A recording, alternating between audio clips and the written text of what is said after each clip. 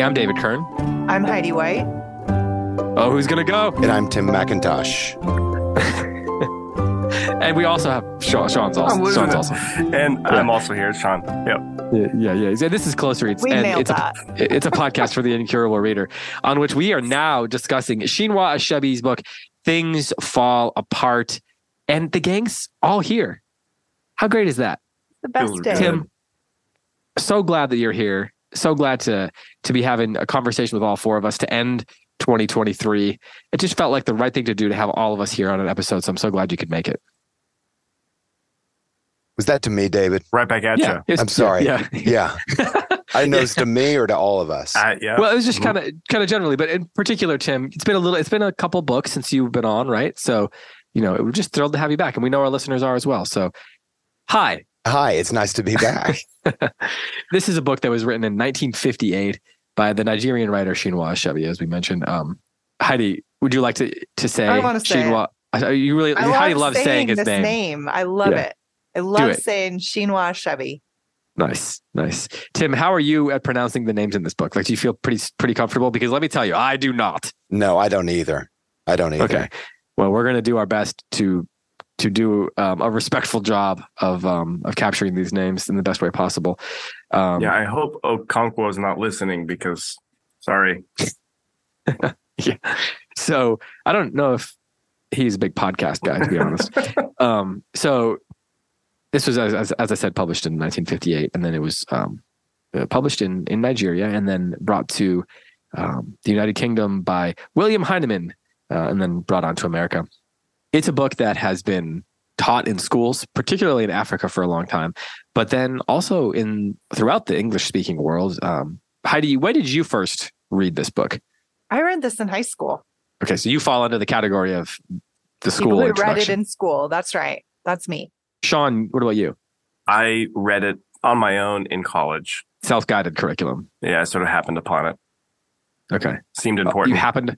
Oh, okay. Yeah, so I mean, I would scan the bookshelves at the bookstore and buy books based on name recognition. And I had read some Yeats at this point. Oh, okay. Yeah, you made the connection there.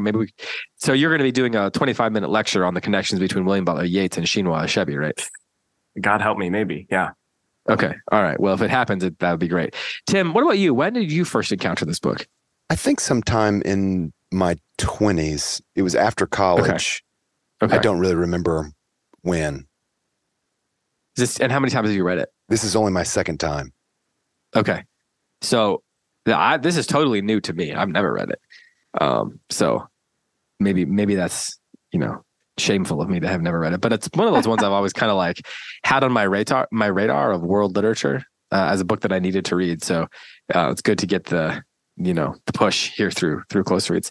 And it's a book that I think we've had mentioned by audience members throughout the years. So to everybody who voted for it or not voted for it, but just suggested it over the years, thank you for doing that. Tim, first of all, anything like what's going on in your life? Like, people haven't heard from you in a little while. I just want to give you a chance before we dig in too deep into Achebe's book. Is there anything that you would like to share? And that's not a leading question. I don't have anything on my mind. My life has shrunk a lot. Having an 8-month-old in the house tends to shrink your life. Mm-hmm. So, I mean, it's not a bad thing. It's like smaller but deeper is probably the way to talk about it. So if you're looking for like what sort of extracurriculars I've been getting up to during the last couple months, I don't have really anything. I got nothing. Okay. I'm feeding my baby avocado bits and banana. And we're so you're like halfway to winning the Nobel Prize. That's the update we were looking for. Yeah. Oh, yeah. That's the update. Days. Yeah. Uh-huh. Yeah. Arden's eating bananas and avocado, rice. And she's crawling, right? She's crawling. Okay. Here's the thing that we've noticed. We've got built-in bookshelves into our walls. Many thanks to those of you who helped make that possible for our wedding. And Arden is a little bit obsessed with standing up. She's gripping onto the bookshelves. And she stands up and she just kind of pulls books out, looks at them, pushes them back in, pulls another one out. throws it on the floor, pulls another one out. So Galen asked me, do you think this Like most means of my that customers. she really likes me? Yeah, right. Like most of your customers. Do you think that she, like, this is a sign that she's going to be a reader? And I was like, I could only wish, but I don't think so. I don't think so. Actually, the surest sign that someone's going to be a book lover in the future is that they're surrounded by books as a child. Is There's that like right? data on that. This is true. Really? Yeah. Studies have shown. Studies show. Yeah. I'm sure like 3 of them. That's exactly what we want to know, though. What I was asking is, how's your baby? Yeah. She's doing great. She Good. has these big buck teeth that have come in. My gosh, That's she the looks like best. Tom Sawyer or something. I'm glad that's going to be on the record for her in the future. Yeah. To hear that you said that she looks like Tom Sawyer. And Heidi, how are things going with you?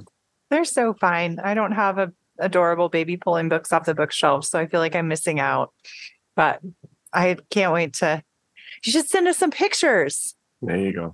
Tim. I will Yeah. send some pictures. Yeah, you've kind of gotten off the picture train. Sean also has a baby who's probably pulling books off the 100% bookshelves, true. and none of us care about that. 'Cause And he's reading them. Yeah, old news. Big deal. baby number 5. Just kidding. How is he doing? He's also doing pretty well. Yeah, he stands up now, which is a whole nother, set of difficulties. He can reach the second row of books on the bookshelf. Oh man, Yeah. that's a big deal. Yeah. More books to throw on the floor. That's exactly So right. I was just thinking about how last year at the Close Reads Retreat back in the summertime, your wives were both there with these little babies, and how great It that the was. best. And Yeah. that's all I Best. wanted to I say. had It a was just baby so to hold great. all week. Yeah. It was So great. great. Okay, well let's dig into this book a little bit. So we're going to talk about part 1, and then next week we're going to talk about part 2, and then the following week we will do our Q&A episode, and then we will have our end of the year episode sometime at the end of the year, right between Christmas and New Year's probably, or right around Christmas is most likely when we'll get that up, because we want to give people time to get questions in for the Q&A, so we have to get it all scheduled. But hopefully we'll have that announced soon. Heidi, this is a book that you read in high school, and now you're reading it again. Mhm. Wait, is this the second time? Yes. How has your opinion of it or just take on it changed? Like, how is the experience different? Really, is what I'm asking. Because I'm sure your opinion as a 16-year-old or 17 is very different than Very now. But worthless. Than how is the, as they did say in one rom-com once, books stay the same, but you change. That's right. So, how is your experience McConaughey different? also says that about high school girls. What? So, That's true. Yeah. All right. yeah. All right. I liked the book in high school, but it didn't make a huge impression on me. And I didn't remember it very well. In fact, I don't remember the book as it goes. Like as I read, I'm like, oh yeah, I remember that, but I can't remember enough to predict what's coming or remember what's coming. But my understanding certainly is much deeper within the cultural context of right now, right? And I'm reminded of how enduringly relevant the books that kind of immerse us in a culture are.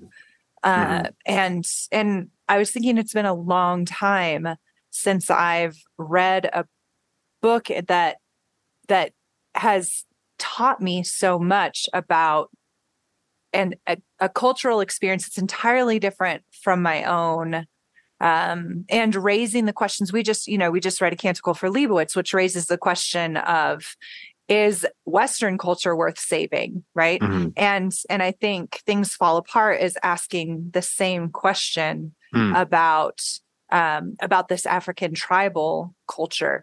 But it's much more foreign to me. I have no context for this. And so I'm reading it as an outsider. And that's a very different experience of asking that same question. And so I've been doing a lot of comparing Canticle with Things Fall Apart in terms of the questions that it's raising and my own experience of each culture. One is completely foreign, one is fully immersed, right? And that's just been really interesting kind of speculation, wondering for me.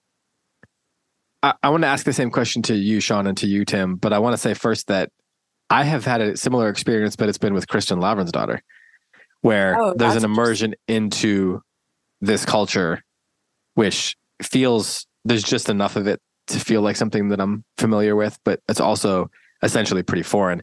And what I like about Kirsten Lavransdatter, beyond just the drama and the writing and all that, is that when presenting that world, it's not really assessing it or judging it or saying that its customs or whatever are right or wrong. It's just giving us them.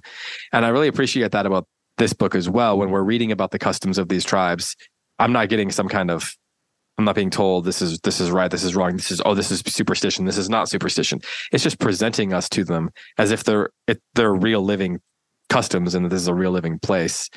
And I think Achebe really captures the worlds in a really vivid way because of that. And that, I think, makes the book come alive for me. Tim, how's your experience this time reading it different from when you were in your 20s? I think the biggest change is going to happen in part 2, because this is a book about, we wouldn't know it at all up until this point, about colonialism. And that part of the book really is told in the second half of the novel. And I think as a let's say I was 23, 24-year-old, I don't think I had much of a vision of like what colonialism was. I'm just, to be totally honest, like I think when I graduated from college, it was right about the time that university curriculums were starting to pay attention and talk about colonial and post-colonial literature. And so I didn't have the assistance of a teacher kind of telling me what was going on there. And that wasn't much of the conversation in our household. So I anticipate the biggest difference will be felt in the second half of the book. It's funny you mentioned that, because I've been thinking about how different this would be for college students now who are, you can go on TikTok and watch 20 different videos on colonialism. You can go on Instagram, and it's a big topic. There's a whole subculture of people on the internet talking about colonialism. And if you're a young person in college now, you're surrounded by the political questions related to colonialism. So the reading must be very different than it would have been 20 or 30 years ago. But I wonder how much it would sharpen. Like, I wonder how it would impact the book. If you are concerned entirely with politics when you read this book, I wonder how it changes or alters the drama or the characterizations. Like, if that becomes what you're so concerned with. And obviously the book is concerned with that. Maybe we need to save that question though for a future episode, like once we've read the whole book. Mm-hmm. Sean, what about you? Like, what's your difference in experience? I'm with Tim for the most part. I think probably the biggest change is yet to come. I'm reading this again for the first time in many years. And so the plot is vague in my memory, although I have a memory generally of what happens. And I think that when I read it the first time, I sort of understood the significance of the book in a way that I might not think of it now. One of the things that I found different already in this reading is asking myself more frequently if the culture presented in part 1 is worth preserving.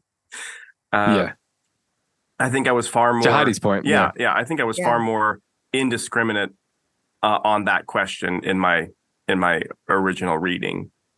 And that's a more complicated question for me now. Okay, but do you think the book is asking us to consider whether it's worth saving? I'm not sure yet. I would like to get to the end of this reading before I decide on that. I'm not sure yet. I think the book authorial message is sort of elusive in part 1. It's very journalistic. Obviously, moments are chosen because they have a particular pathos. There's obviously careful thought going into the selection of what scenes are included in the story and how they're described. But the language, the prose is pretty mundane and without a lot of editorial kind of voice or overtone. So I think that is a question that hangs at this point. Go ahead, Tim. I think that's exactly right, Sean. It's in the second half of the book, just to kind of spoil it a little bit, the British are going to show up, and the personification of the British colonial effort will be a priest. And I think what the book does so well in the first half is it creates a life world.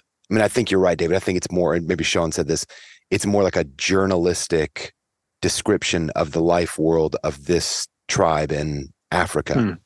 And the part of the reason I think it's so, part of the reason the book is so successful is that that life world is, everything is interlocked. There is not this gulf between sowing yams and the goddess of rain causing the yams to grow well or grow poorly. Like, it's all part of one whole tapestry. In the West, we've very much gotten used to a very kind of scientific vision of the world. And I think that comes with great merit, and there's also some problems associated with that. So in the second half of the book, when this British missionary shows up, it is not just like he's not proposing a minor tweak to the religious system. It is a complete and utter cultural like infraction that is about to happen. And I think Achebe is really, really, really smart to create this world that is so locked together, so bound together. All of the rituals and the traditions and religion and family and crops are all part of one seamless whole fabric. And so a missionary coming to this world, there's no way that it cannot be like an absolutely catastrophic change that's about to happen. It's like reading a science fiction novel where they do this crazy world building and something is dropped into it. It's funny, David. I've thought about science fiction exactly because I think this is what makes science fiction so interesting, is that we don't read science fiction for the most part for like great characterization or like a spellbinding plot. It'd be great. Like, Dune's got elements of both of those things. But the thing we really tune into science fiction for is the world building. Yeah. And this book, in so many ways, I thought this is like a science fiction novel. Of course, it's embedded in like a real tribe and a real place, but the world building aspect of it does share a genre kinship with science fiction. Yeah, at least the experience for us. But that just goes to show how good he is at the world building. Go ahead, Heidi. Yeah. Yeah, and I think what makes him really good at it, I think in the hands of a lesser novelist, we might have an idealized world. And it's not in this book, right? Like there's wife beating, there's human sacrifice, like there's and our main character is, I mean, that's a risky main character with Okonkwo, right? And so I think we are given this world.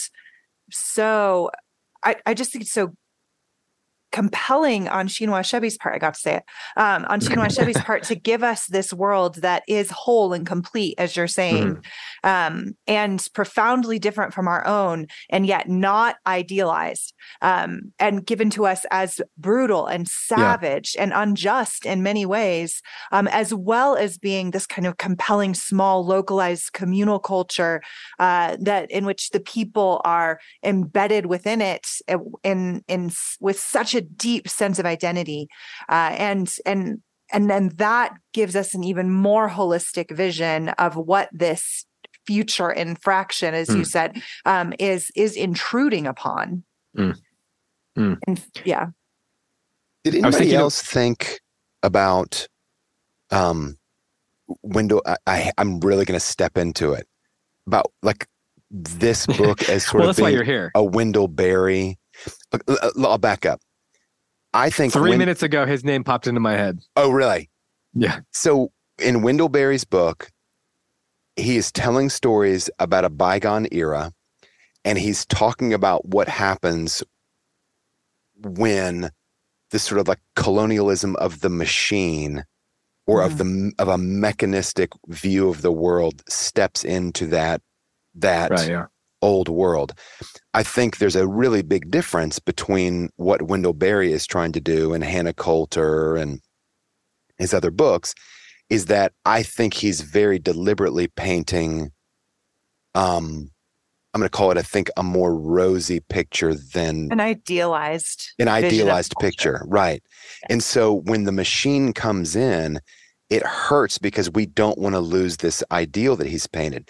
So this book is working on us in a different way. When the British colonialists come in, I'm just repeating what you guys have already said. We don't think, man, this beautiful, perfect world where good people, like where everyone is virtuous and wise. No, there's like a lot of beating and violence and some madness happening. And so it just really makes the spine conflict of the book pretty complicated. I mean, there's a balance, because when you look at it, you think about the violence. There's virtue and vices in both. I don't know if it's the equal measure. I haven't thought about it quite that specifically, but there's a lot of virtues too in this world. A lot of things that are appealing and that are beautiful and that are worth saving. And if you were someone who was trying to preserve a culture or wanted to save something or make people care about it, you'd be more inclined to not have that really balanced view. You'd emphasize the lovely things, the virtuous things, the things like that you'd want people to be attached to, because you'd want them to feel like, I'd like to be a part of that. Because once you feel like I'd like to be a part of that, you're most likely to identify with it. And then there you go. As an author, you're successful at that mission to get it preserved, to keep it preserved. But to your point, Heidi, here he doesn't whitewash it. He doesn't make it, well, that's a terrible term to use for this because of its loaded connotations, but he doesn't try to, sanitize it. Yeah. And that's, I think, maybe what makes the question of whether it's preserving complicated. Like, he allows it to be complicated, even though he clearly loves it. Yeah. I think that makes the question more powerful. Yeah. Tim, just a second ago, you were mentioning the idea of the central conflict of the book. And I was thinking about the question of plot. Heidi, for you, when you read it, how does what's the shape of this story? Because I was having, it's kind of hard to grasp on and say, well, here's the specific plot, at least through the first part. It's kind of episodic and we meet all these different characters, and even our main character is, let me ask you this too. Maybe we can set this question aside, but I do want to know about the degree to which you guys care about Okonkwo, like what happens to him. Whether he's a sympathetic protagonist, but let's talk about the shapelessness of the plot first and then come back to that. Yeah. I think that those two questions are connected pretty strongly. Because I knew that this is a book about colonialism, it gave me a framework for understanding part one and what Achebe is doing in part one. Right. Yeah. Without that, I remember reading this in high school and having no clue what was going on and wondering why I was reading it. I remember being like 17 in my English class and being like, what is this book about? I kept looking for a narrative thread and not finding it, and I lost interest. And I ended up finishing the book because it was assigned, and I didn't have enough literary savvy. I didn't have I didn't have the framework that I do now, the scaffolding that I do now. And I know what Achebe is doing, what he's building towards, why we're supposed to be fully immersed in the character, the fact that we get glimpses in this whole first section of every single part of village life, right? We have the justice system and the marriage customs and like all of these pieces of a holistic village life so that we can understand their communal culture and how different it is from ours and how whole and complete it is, as you said, Tim. And that's what he's giving us in part one. But I am not sure there's enough of a narrative thread to support it, especially because, as you said, of our main character, Okonkwo, who's not very likable, and he doesn't seem to be on a trajectory of change. He seems to remain pretty static throughout, which is the whole point, right? Like he is this culture. Like he is the embodiment of this culture. He is the man that is made by this culture. And so therefore, ergo, he cannot change. And he must kind of hold that static within himself throughout the structure of the book, even though I think he's more sympathetic at the end of part one than he is at the beginning. But that's not because he's changing. It's just because we're seeing a little bit more of him. And I think that's a big risk on Achebe's part. And I'm not sure it completely works unless you know what's coming. I think once we get to part two, we'll see why, but you got to hang in there a long time as a reader for that to pay off. It's a risk, isn't it, Heidi? It's like, Yeah. I mean, structurally, the way he built this book is a huge risk because I agree. it's like episode. And you're like, okay. With some pretty gruesome things happening occasionally in those episodes. And you are like, why do I care? Yeah. Why do I care? Especially because our main character, I felt genuine like sympathy for him when he killed his adoptive son. Like my heart broke for him because he did it in a way because he was just sort of his view of the world and of like the masculine virtues kind of gave him no choice. I mean, and he had to do this horrible deed which broke his own heart in a way, you know. Yes. And so I had huge amounts of sympathy for him. But anyway, like the yearling. Yeah. To go back to like the main question, we have to walk a long time before we see any light on the horizon, or if see not light on the horizon before we see what our main conflict is going to be. Exactly.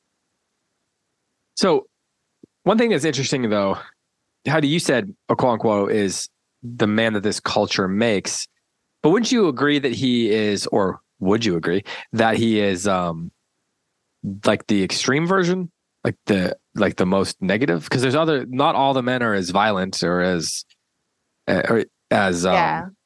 intensely troubled. Like I think that's right, but I think Okonkwo is the standard by which those men are falling short. They're a little more human than he is, right? And because he has, I really like what you just said, Tim. Like he has all of the perceived masculine virtues of their culture. Now, focus on perceived because I don't think those are the true masculine virtues, but I don't think the West's true masculine virtues either. Like this isn't a cultural commentary as much as it is we are all so fallen. We don't really know what it means to be a real man or a real woman. And this, it's my dog barking, if you can hear it. Culture. I see what you're saying. Yeah. So this culture is producing a type of person, and Okonkwo is representative of that. So Sean, how do you what's your perspective on Okonkwo? Like, do you find him? Tim just mentioned that his heart was broken when he killed his adopted son there. What do you find him? I don't know, sympathetic, whatever the word is. I don't know. It's hard to. We're talking about a very complicated character here, who you wouldn't normally have as a protagonist. Maybe I find him empathetic.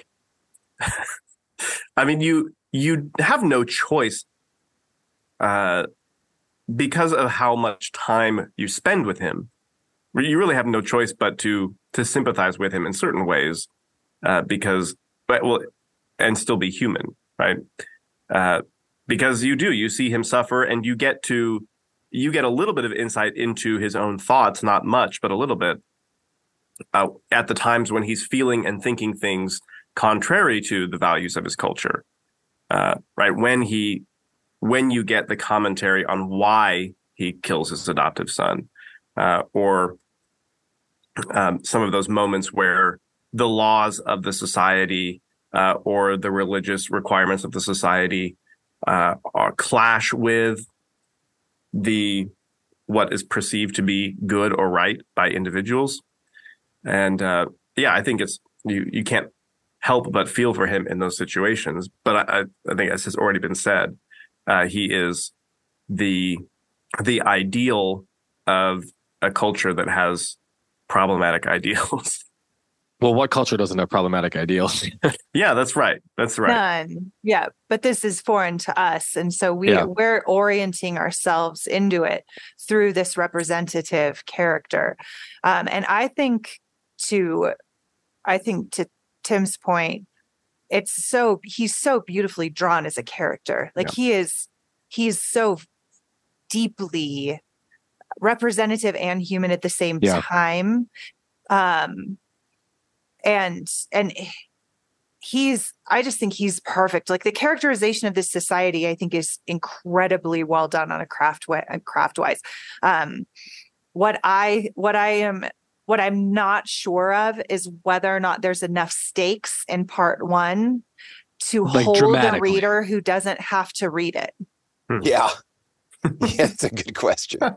So it's interesting for me. I mean, I did have to read it, I suppose.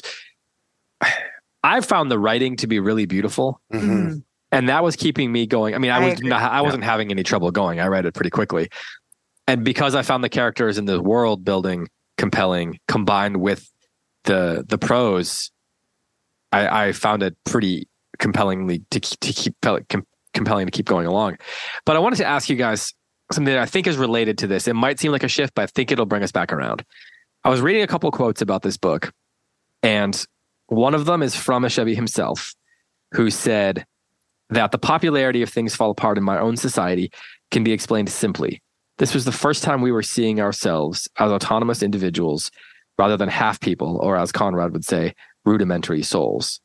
And then another quote here. Both of these actually can be found on Wikipedia. So I was just doing some of my, basic research, and these quotes popped up, and I wanted to bring them up. So then there's a Nigerian Nobel laureate whose last name is Soyinka. I think it's Wole Soyinka. And he describes this book as, quote, the first novel in English which spoke from the interior of the African character rather than portraying the African as an exotic, as the white man would see him. Mm-hmm. So we've got these two writers who are talking about the idea really of, sad, by the way. Oh, it's terribly sad. Yeah. And they're talking about the power of this story and the power of being given a voice and being looked at as people, not as rudimentary souls, as Conrad put it. So what I wanted to ask you guys, and we could have done this off the air, I suppose, but look, it's no secret. We're four white people living in the 21st century who have a great body of literature at our hands that speak to our experiences. So how should we, do you think, approach a book like this that does that for people that are not us? And I feel like this could be something this is one of those conversations you can have about any book, all kinds of books with students and children, let alone ourselves. But I just want to put it out there. I mean, I want to tell you, David, when you began your caveat emptor, you said, I just want to say we are four white people. And I thought that you said F-O-R instead of F-O-U-R. And I wanted to be like, wait, David, where are we going here? We're four white people. But we're definitely for other people. We're advocating for white men. I picked up kind of quickly that I was like, oh, okay. For the record, we are for all people. Yeah. Quattro people for we all are four people. white people for all people. Nice. I think one place throwing my hands up to start for me as one of the white people on the podcast discussing this book written by Nigerian is like genuine admiration and affection for like the beautiful things in this culture, like the dense community bonds in this village are something that are so foreign to me. And like, I know that most human cultures functioned in this way. It's our culture that is like so really hyper individualized and does not have these dense communal bonds. I love the traditions and the kind of respectful approach toward elders and people of wisdom in this village. So there's so many things.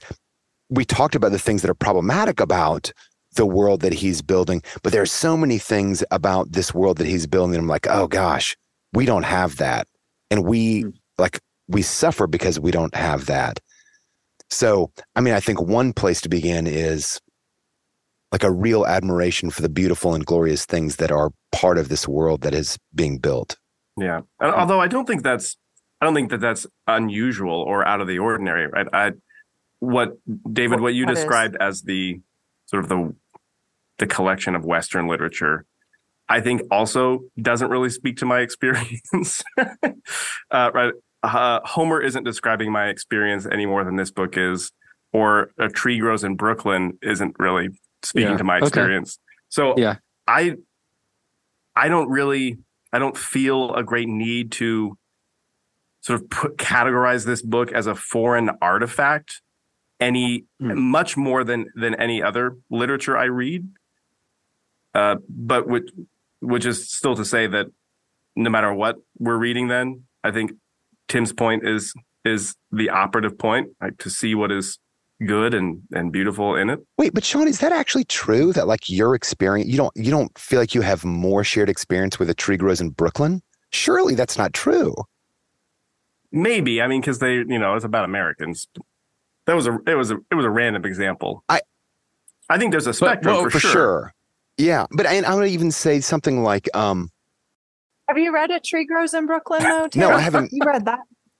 Because it's about a black girl. But it's still, it's like Brooklyn, the United States in the 20th century. It's and true. Like the English language. I mean, there's just a lot more shared experience there, even though, of course, there are differences. Yeah.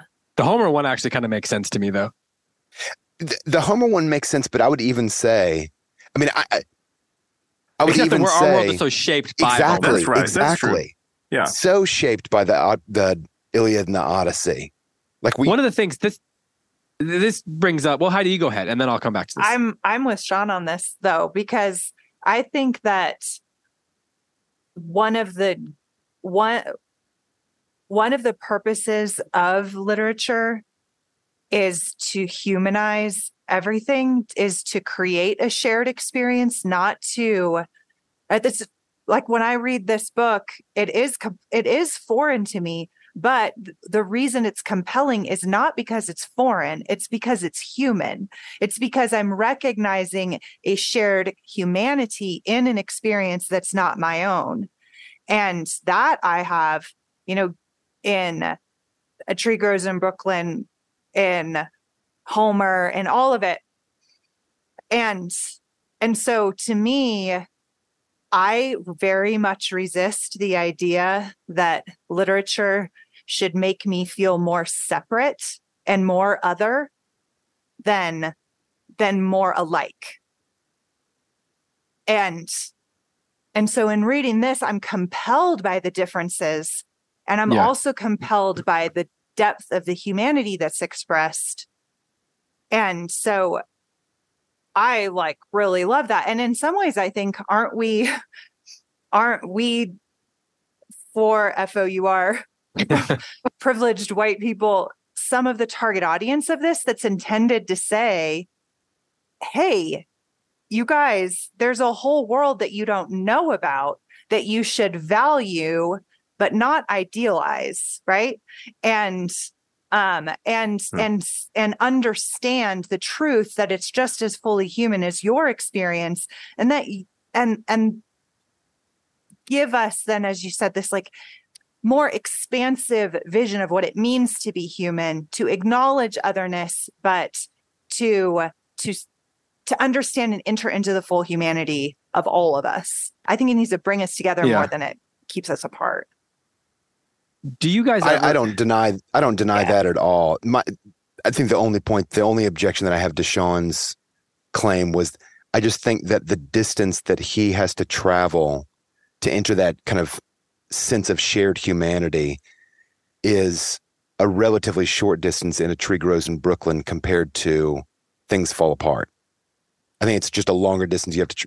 I'd grant that. I think that the tunnel is narrower. Yeah, for sure. as you get further out.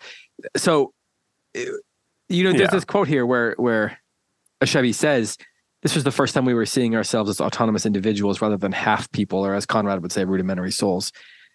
When I read a book like this, sometimes I have, and I know that it means that to people. It could be like you watch a movie or listen to music or whatever that is precious to a culture for the way that it speaks for their experience or gives voice to people who don't normally get their voices prioritized. I feel myself like with the sort of I think there's a responsibility to experience it in the most like humble way possible. I don't really know what to say. Like, how do you read something when you know that it means so much to people, and still be I'll use this word loosely, but still be critical of it. I mean, like, still do the work of a critic. I don't mean like try to nitpick and pull it apart, but how do you balance those two things of reading closely, reading carefully, being willing to say, well, this is where I think there's a flaw, but also recognizing that what's happening here is this book is giving voice to people who haven't felt like they had it. Do you guys feel a tension there ever? Because maybe that's just me. I don't even know how to describe what I'm feeling exactly. No, I think you just have to do what you just said. I think you have to acknowledge that both of those things are true and maybe have to be happening at the same time. As you were saying that, it made me think a lot of parent-teacher conferences. Like, as a teacher, pretty much every student you encounter is what you just described to their parents, right? Like the work that speaks about them as a culture. And there's a lot of feeling and emotion wrapped up in that. If you criticize my kid, you're criticizing my ability to raise kids. Exactly. Yeah. And they might even come saying, yeah, okay, you're a professional critic. Like, give me your opinion. But they don't 100% want that opinion. I love this, Sean. Sean, this is such a great comparison. But you also have to recognize that is real and valid, right? This is a life that has been lived together and been invested in this child by these people that aren't you and that you haven't had to suffer for and sacrifice for. And I think all of those things have to happen at the same time. That's really good. I think that question is particularly relevant not to the book, but to our cultural moment, the question that David's asking. That sure. This book is speaking for a culture that right now is a very important, this is a very important type of conversation we're having in the public square in this cultural moment. And this book is coming from that culture, right? Or cultures like it. And so what we're asking, I think, is not just how do we read this book, but how do we respond to that? Because we're reading this book, then how do we respond to this whole idea that's in the culture right now of like, this is how you read books by representative voices of marginalized cultures. And that's a big relevant question in the public square. You're right. They're two different questions. So I'm not necessarily asking how do we read this book. I guess I am asking, there's a particular kind of reading that we're doing here, and what is our responsibility to what is that supposed to look like, I guess? Right. And I think we do honor to the book when we treat it like we're reading any other really good book. Right. We're like, and that, I think, Tim, is what I was trying to say about A Tree Grows in Brooklyn or Homer or whatever, that I don't think we should have to be careful with it. I think that it does more honor to it to read it with the same critical judgments with which we approach any book. Oh, yeah. Yeah. And the same personal posture towards which we approach any book, because it's that good. Mm-hmm. Yeah. I mean, to your point, when someone argues with you, it's a respect that you're viewed as a peer. You're worthy of being argued against, but like not arguing with someone is kind of like can be a signal of like profound disdain.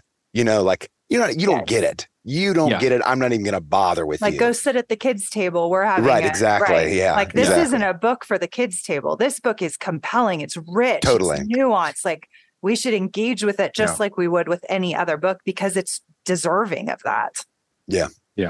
What do you think this book does most effectively? Is the world building and the characterization then? I mean, is that a consensus that we've kind of come to? I think think the so writing is far. fabulous too. Yeah. Like, it yeah. reads a bit like a translation. And Like in it's a good like- way? Yeah. Yeah. Yes. Like it feels like there's very few contractions, for example. Mm. Right. I don't remember if there's any. And like the writing has this like very cool, like beautiful collision of like almost like stilted with poetic. Yeah. And I love it. I just think the writing is the craft of the sentence making is so beautiful. Like a sort of reserved formalism about it. Yes. Yes. Tim, what were you going to say? I appreciate the high number of non-translated words from Igbo. Mm-hmm. You know, there's even a glossary in the back with probably Yeah. 40 words in which we get greater definition of what these particular words mean. And I think this is a huge contribution to the world building aspect of it, because we have to sort of slow down, or at least I did, sound the word out, and then by context piece together what exactly is going on. Oh, this is a medicine woman, or oh, this is a whatever, a type of nut. And so there's this kind of dense cultural import given because the words are not translated. The words are just kind of too complex to do an English substitute for. So he doesn't do it. I'm not going to do it. I'm going to keep the original language words in there. Yeah. Yeah, I love that too. I just recently also read a translation of Beowulf, where the author had tried to do something similar, and about 8% of the words he doesn't translate, mostly nouns that he thinks are really important to the meaning of the original. And the idea being that there's something of the culture itself that is in the language. And so the more you can encounter the language, the original source language, like the more you can encounter the culture, and that the translation sometimes gets in the way of. So I think a similar thing is done here. That's part of the world building, is where we're brought into the language of the people that we're But it's also a really reading about. important connection to Okonkwo himself, who can't really express himself. He doesn't like he only expresses like the most extreme emotions, right? And it talks about how he doesn't know how to tell his children that he likes them. You know, he breaks into a rage, and so the language really matters. And one of his great vices, the things that hold Tim back as a character, is his inability to express himself. That's a compelling factor in him, is his like broodingness. And the violence that comes, like when the violence comes, it's because it's like volcanic, right? I think it even uses that metaphor. By the way, one thing I really like about this book is it's almost one crutch that a lot of modern writers have is they use too many similes. And here he doles his similes out like almost like epic similes in Homer or something like that. Although Homer was maybe a touch excessive with them, if you want to, we could go there. No, David, but I get what you're saying. Whoa. I get what you're saying. Yes. And so when he doles out those similes, like the ones he uses for Okonkwo's rage, for example, are really, really interesting. And I think at one point he does refer to him as volcanic. And so it's telling the story through those images, and the metaphors are all tied to the culture or the world that they're living in. They're so specific, and that brings alive this character even more. Tim, were you going to say something? Well, I was going to swerve a little bit. I have a claim, and I want to see if you guys agree. And if you agree, oh, this is exciting. My question is why? Yeah. For me, there are only really 3 characters that have personality thus far in the book. Okonkwo, obviously, his father, and his daughter. And I don't think we have a ton from his daughter, Ezinma. but we have a little bit of a glimpse of her personality.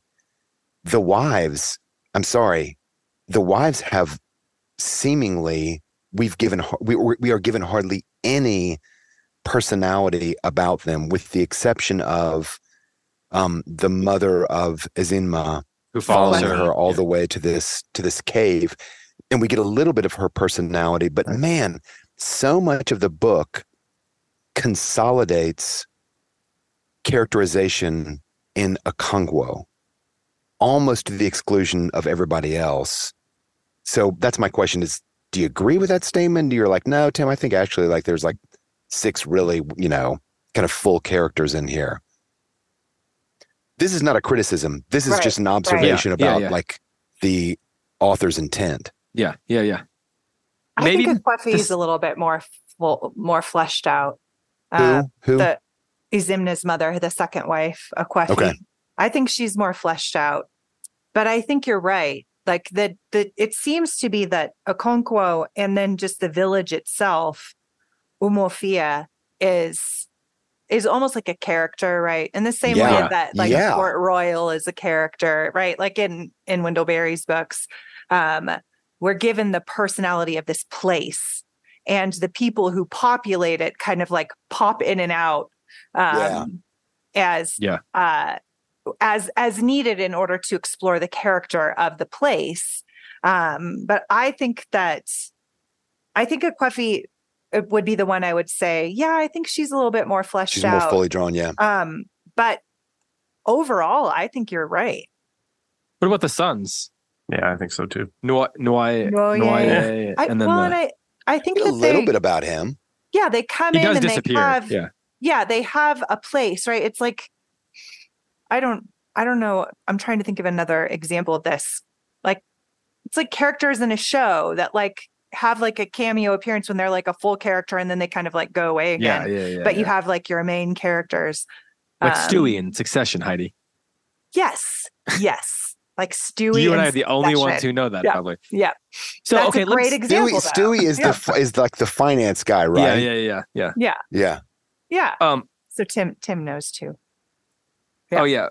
Yep. So whatever, guys. Okay, let me ask you this then. What is Ashebe trying to tell us, or whatever? You just go with the word "tell us" by rooting the book in this volcanic rage of Okonkwo. Like, so maybe it's like the Iliad, right? Sing goddess the rage of Okonkwo. Okonkwo. What's his father's name? Unoka. Sing goddess the rage of Unoka's son.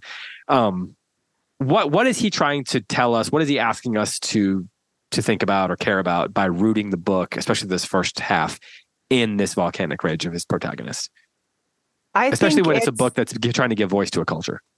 I think that's what I think it is. I mean, I think that Ashebe is clearly an accomplished novelist. I know this was his debut novel, but it's crafted beautifully. Like he's a great writer right out of the gate, right?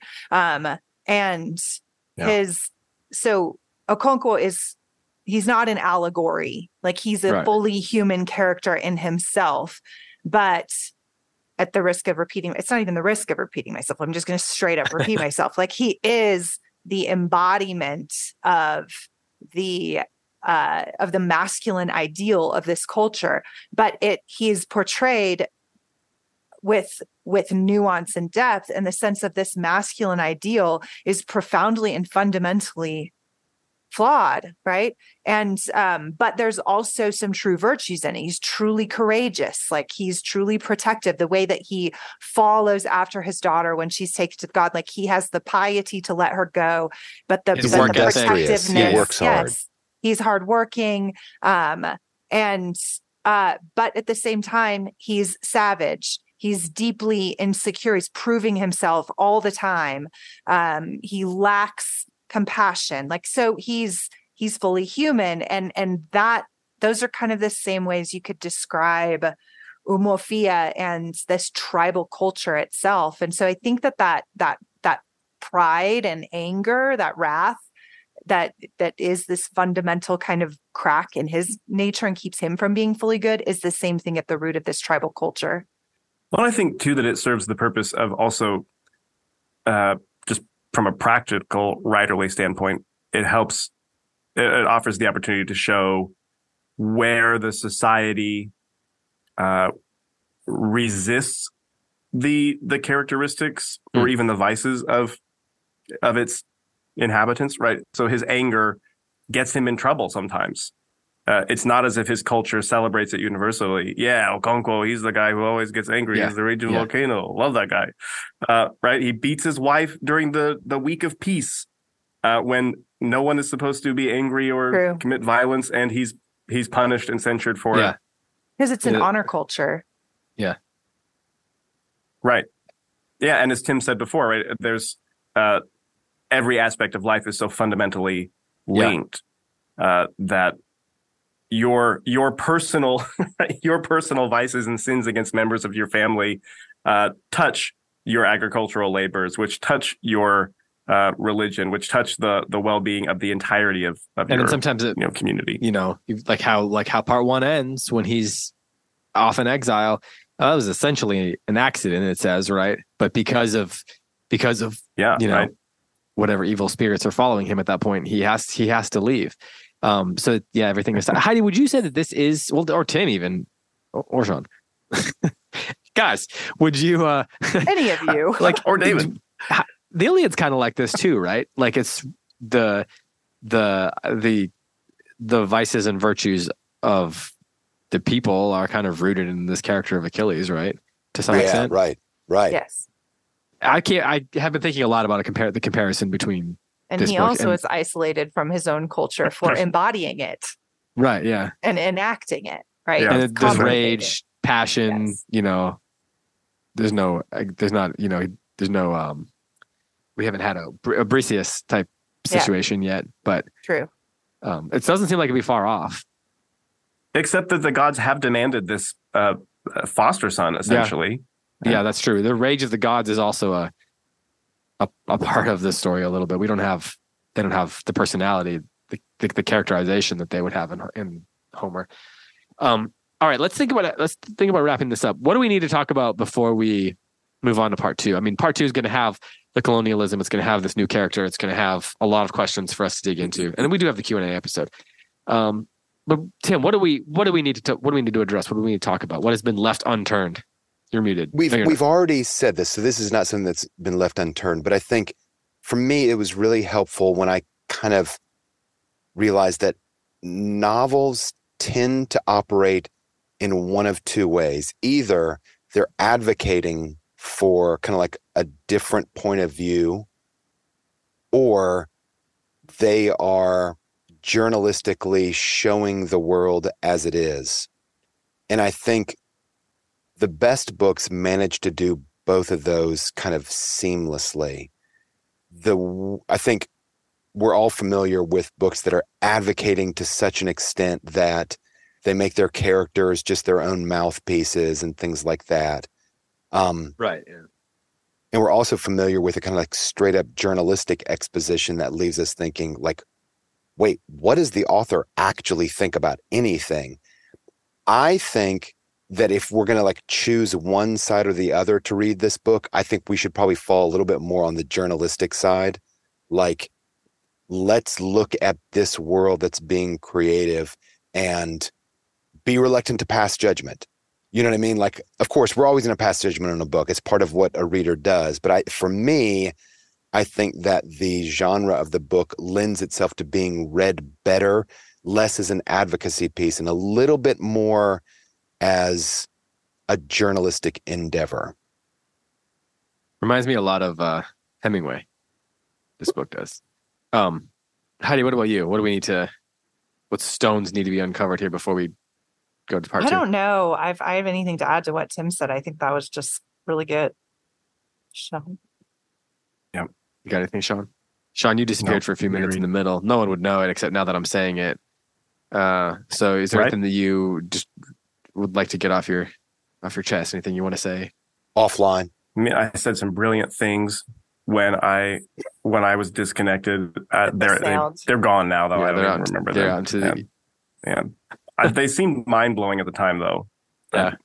When your own ideas seem Such is life. mind-blowing to you, it's probably best to not say them, though. All right. If you have a brilliant idea and it's not recorded on the right. internet, did it really happen? Yeah. Yeah. It's probably better that way. Yeah. Well, Tim, it's been great having you back. Yeah. You're muted. You're muted. It's been really nice to be back, and it's been really nice to join on this particular book. I like this book. Mhm. Was this was this your recommendation for this year? I'm Your pretty vote? sure it was, right, Okay. you guys? The Yeah. people can go back and listen, of course. I think that's right. Yeah. If it wasn't your pick, you Yeah. advocated pretty strongly for it. so. It's a good thing you're here for the one that you picked. And it's just great to have you, and it's great to end the year with all four of us. Yeah, on it an is. episode together. It's really fun. That's right. Sean. Hey, David, can I make a little plug? Yeah, Speaking please. of like end of episode reunions, Yeah. the three course. of you joined me very recently for what will be the last episode, or like the last play of Shakespeare's that has yet to be covered on the Plays the Thing, the podcast that plays the thing, your Amazing. one-stop podcast for all things Shakespeare. That will be coming out in about 1 month. Okay. That was really fun. Stay tuned. Big accomplishment really there fun. by you, Tim. So what are you going to do That was a after? blast. Yeah, that's Are right. you going to still have other episodes? I'll have other episodes, and we will do interviews, but we're also going to kind of dip into the back catalog because there's really great stuff. We've done all the plays now, so we'll Years dip into ago, the back catalog and bring it back to the top of the stream. Got it. Okay. Sean, anything you want to say before we go? It's a pleasure to know you all. Why does he say that and then start laughing? Like, I tried being nice. I tried it, but it's just not. I just didn't know if that's what you wanted to hear or not. I just wanted. But Is there it's true. any stones that you want to overturn before we go? I don't think so. I'm excited to rediscover the back half of this book because it has been a long time for me, but I'm enjoying it so far. Well, I'm excited to figure out whether it has any more Homeric similarities in the back half. Does Agamemnon show up? Is there a Hector? Ooh, could be. Is there a Patroclus? Is there Helen? We'll see. Troy? Yeah. All right. Well, don't forget that next week we'll finish the book. Then after that, we got the Q&A episode, and somewhere along the way, we're going to record our best of the year, our favorite books of the year. Favorite episode. books. We also have a Close Reads of the Movies episode on Casablanca ready to go. That'll be up soon. And then we're going to do a Christmas themed one too. So we got lots of content for you. And just we appreciate everybody who listens, who's part of this community, part of this conversations. We're grateful and just glad to be having these conversations with you. So for Heidi White, for Tim McIntosh, and for Sean Johnson, I'm David Kern. Until next time, happy reading.